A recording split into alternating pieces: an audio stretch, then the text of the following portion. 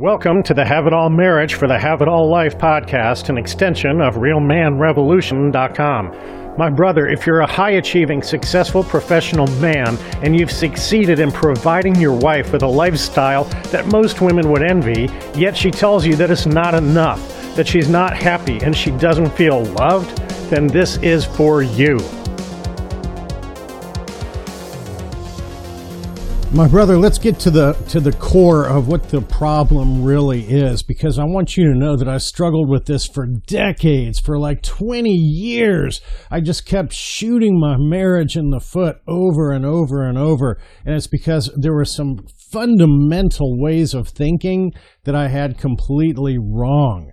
So let me break it down for you. When you got married, you think that you acquired a wife, and she was thinking that she acquired a husband. But what I'm going to tell you is that that thinking is going to lead to the divorce court.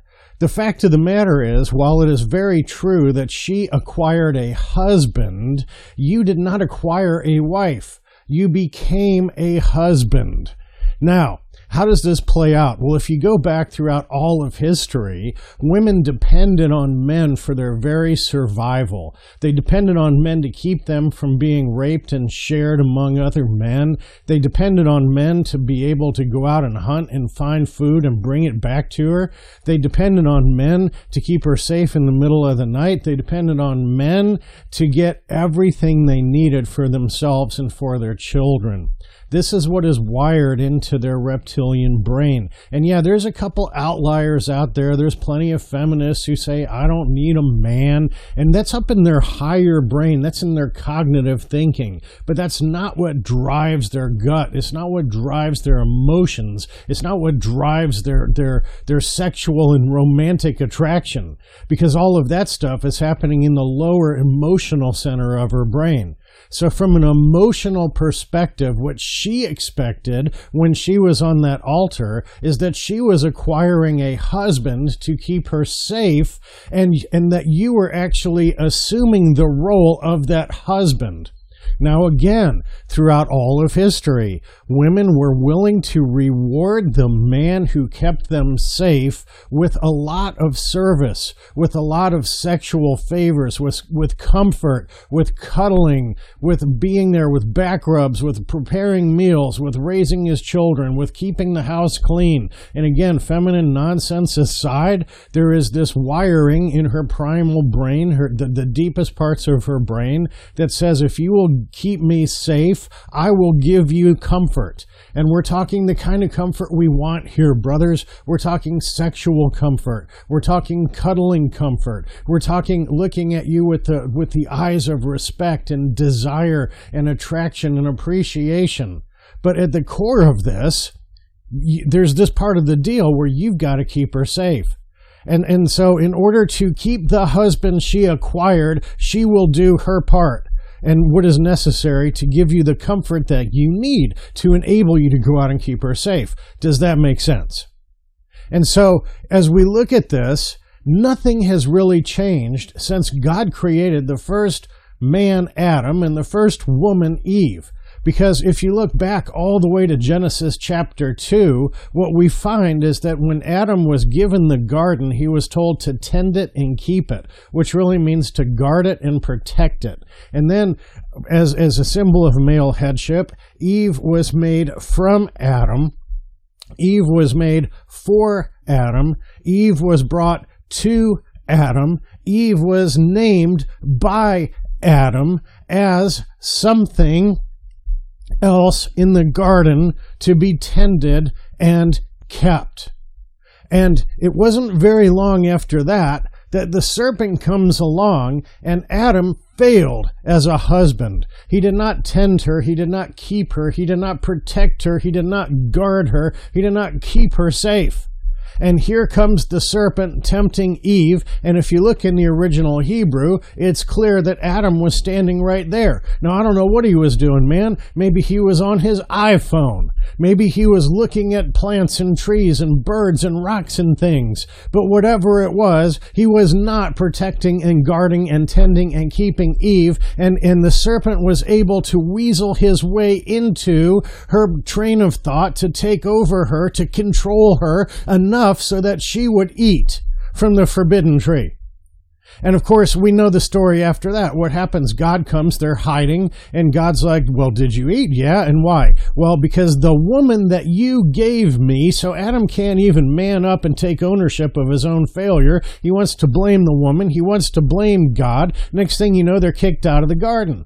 What does God say? He says, okay, outside the garden, this is the way it's going to work. Eve, you're going to have massive pain when you deliver children. And Adam, you're going to have to work your behind off by the sweat of your brow just to be able to eat. But in between those two curses, there's something that a lot of people don't say. What they don't say is that Eve is going to have a desire for her husband, and her husband is going to rule over her. Now, when I first read that, I was in a bad place, and I was thinking, if anything, those two things are opposite. She has no desire for me, and she's ruling over me. And I didn't understand it. But that night I went to sleep, and God gave me a dream. And in that dream, I was on a train. And that train was taking me down the tracks. And as I was going down the tracks, I noticed that I was the engineer, that I was the one driving the train. I had all these levers and dials and switches, and I could make the train turn. I could make it stop. I could do a 180. I could take exits off of the train to other tracks. But my wife was nowhere to be found. And then all of a sudden, I noticed that I heard her voice in my ears, and I had a headset on, and the headset had a wire that was going back behind me. And you know how dreams are. In the dream, I was able to float above, fly above, rise above the train, and I could see that my wife was on the passenger car bolted behind, and that she was sitting up on a tower, and she had a telescope, and from her perspective, she could see way down the tracks. And what she saw is as dreams go, then I could see what she saw. What she saw was she saw that the train was going to go over the cliff eventually, and that she didn't feel safe. And so she was telling me to turn the train around, to stop, to back up, to turn left, to turn right, do a 180, slow down, take one of the exits, anything, but just don't take her off the cliff. And the next thing you know is I saw my kid strapped to the front of the train. And what that really kind of symbolized for me is that if this thing goes over the tracks, I may survive it. She'll probably survive it. The ones who are going to get hurt worse are the kids. And all of a sudden, I understood what God was trying to tell us in Genesis 3:16. The fact of the matter is, as the man, as in male headship, as the leader, He gave me the tools, the levers, the dials, the switches. He gave me the ability to take this train where it needs to go. And He did not give that to Eve or her descendants. The tools and the gifts that He gave to Eve and her descendants were the ability to see when I was messing up and to let me know. In other words, to push against me. And again, in the original Hebrew, when it says God is going to make you a helpmate, in English we lose so much in the translation. In the original Hebrew, it says a helper against you. This is the marriage even before Adam neglected her, even before the serpent first entered Eve's brain, that God created Eve to be a helper against Adam. What does that mean? It means it was an adversarial relationship. Why? Because left to our own as humans, we're going to wander off into the wilderness. We're going to follow things that we shouldn't be following. We're going to take paths that are going to make us not end up hitting the mark. And outside the garden, brothers, let me tell you, it is a small needle. That needle that Jesus said the rich man has to go through in order to find the kingdom of heaven. Well, the hole isn't very big or if you're not rich. And so we've got a tiny little hole to get through in order to get through this life the way God wants us to. And without somebody to keep us in check, somebody to keep us in the lines, between the lines, coloring inside the lines, we're not going to hit the mark. And so God gave us this adversarial partner who He joins us up with, who He picks for us. We might think we picked her, but He picked her, who He picks for us to push against us, to keep us on the straight and narrow so that we're going to hit the mark. And we're supposed to push up against her, and she's supposed to push up against us. And so in this relationship, we're the ones who can drive this relationship, lead this relationship, craft and shape this relationship, build this relationship in the direction it needs to go. And society tells us the opposite. Society tells us we don't understand emotions. We don't understand women, that if there's going to be an emotional relationship, she needs to lead. And we abdicate that duty, that solemn obligation, and that responsibility that God gave us to lead our wives. And so in that space, we don't understand this. Society has completely erased this from our brain. We think that we're like two equal people. We got married. There's a piece of paper. It says you're not supposed to cheat. It says you're supposed to submit if you read your Bible. And all I got to do is love you the way that Jesus loved the church. Yeah, well, good luck with that, man, because how many guys actually read it, number one, or understand it, number two, or know how to implement it, number three? And so you go off in this marriage, and sure enough, you start messing up. And she starts to see that sooner or later that she's not feeling safe. And because she's not feeling safe, she climbs up on her watchtower, and she looks over the horizon, and she sees if something doesn't change, we're going over the cliff.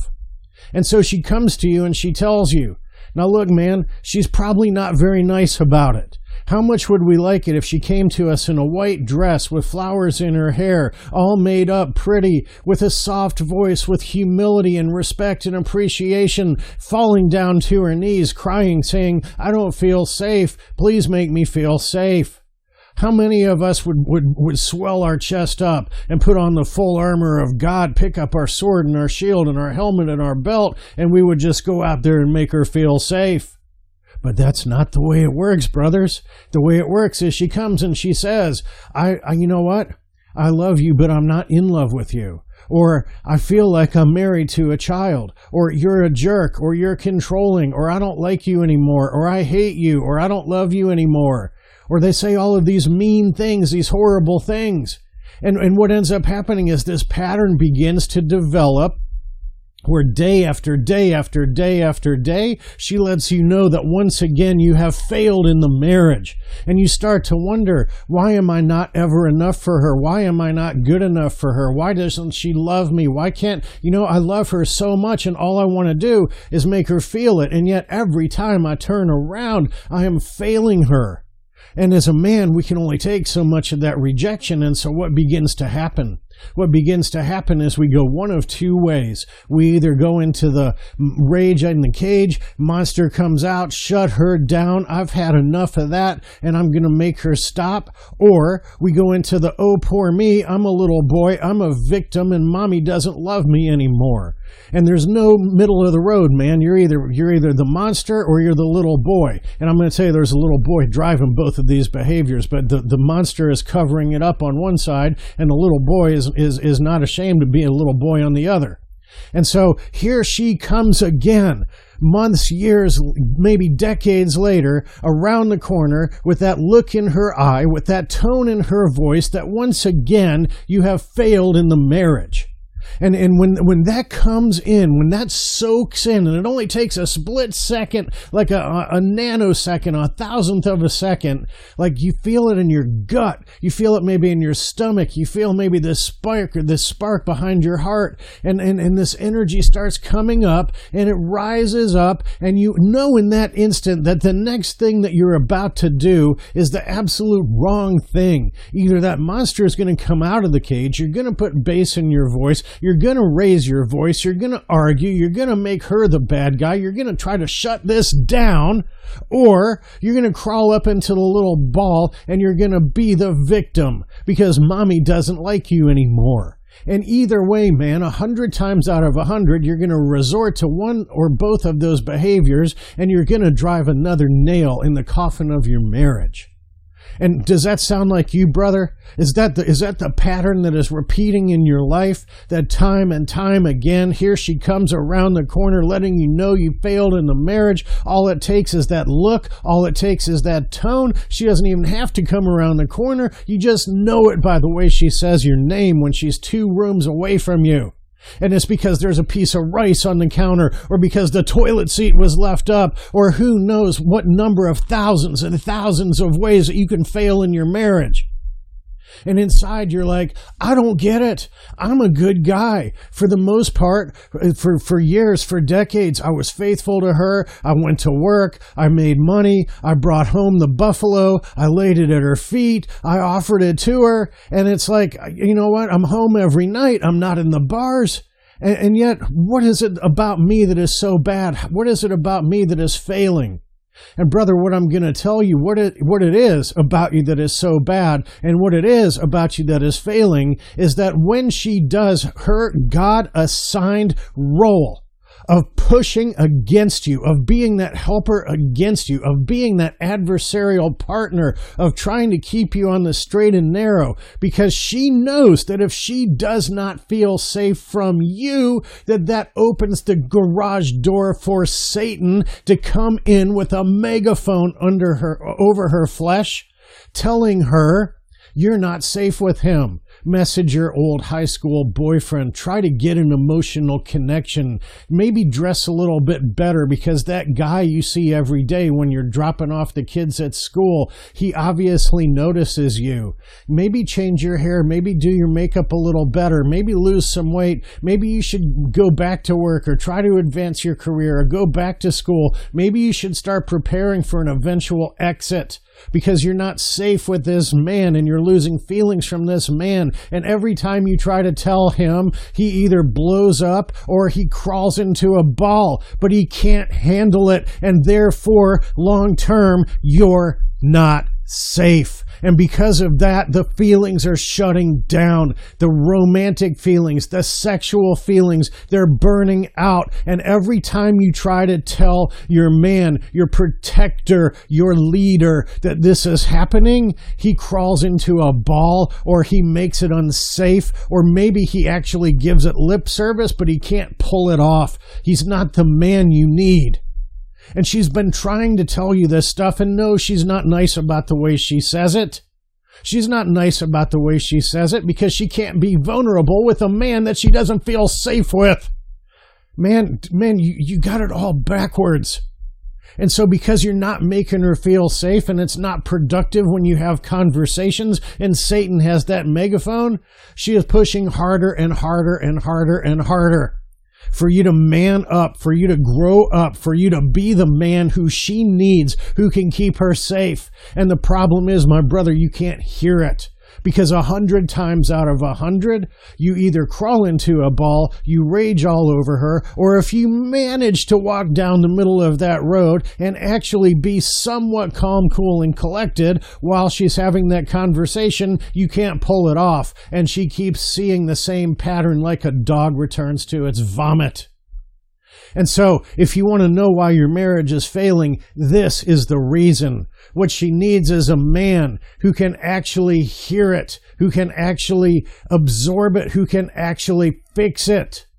And the problem is, as men, we are incapable of doing that because society has literally programmed us and trained us not to be that kind of man.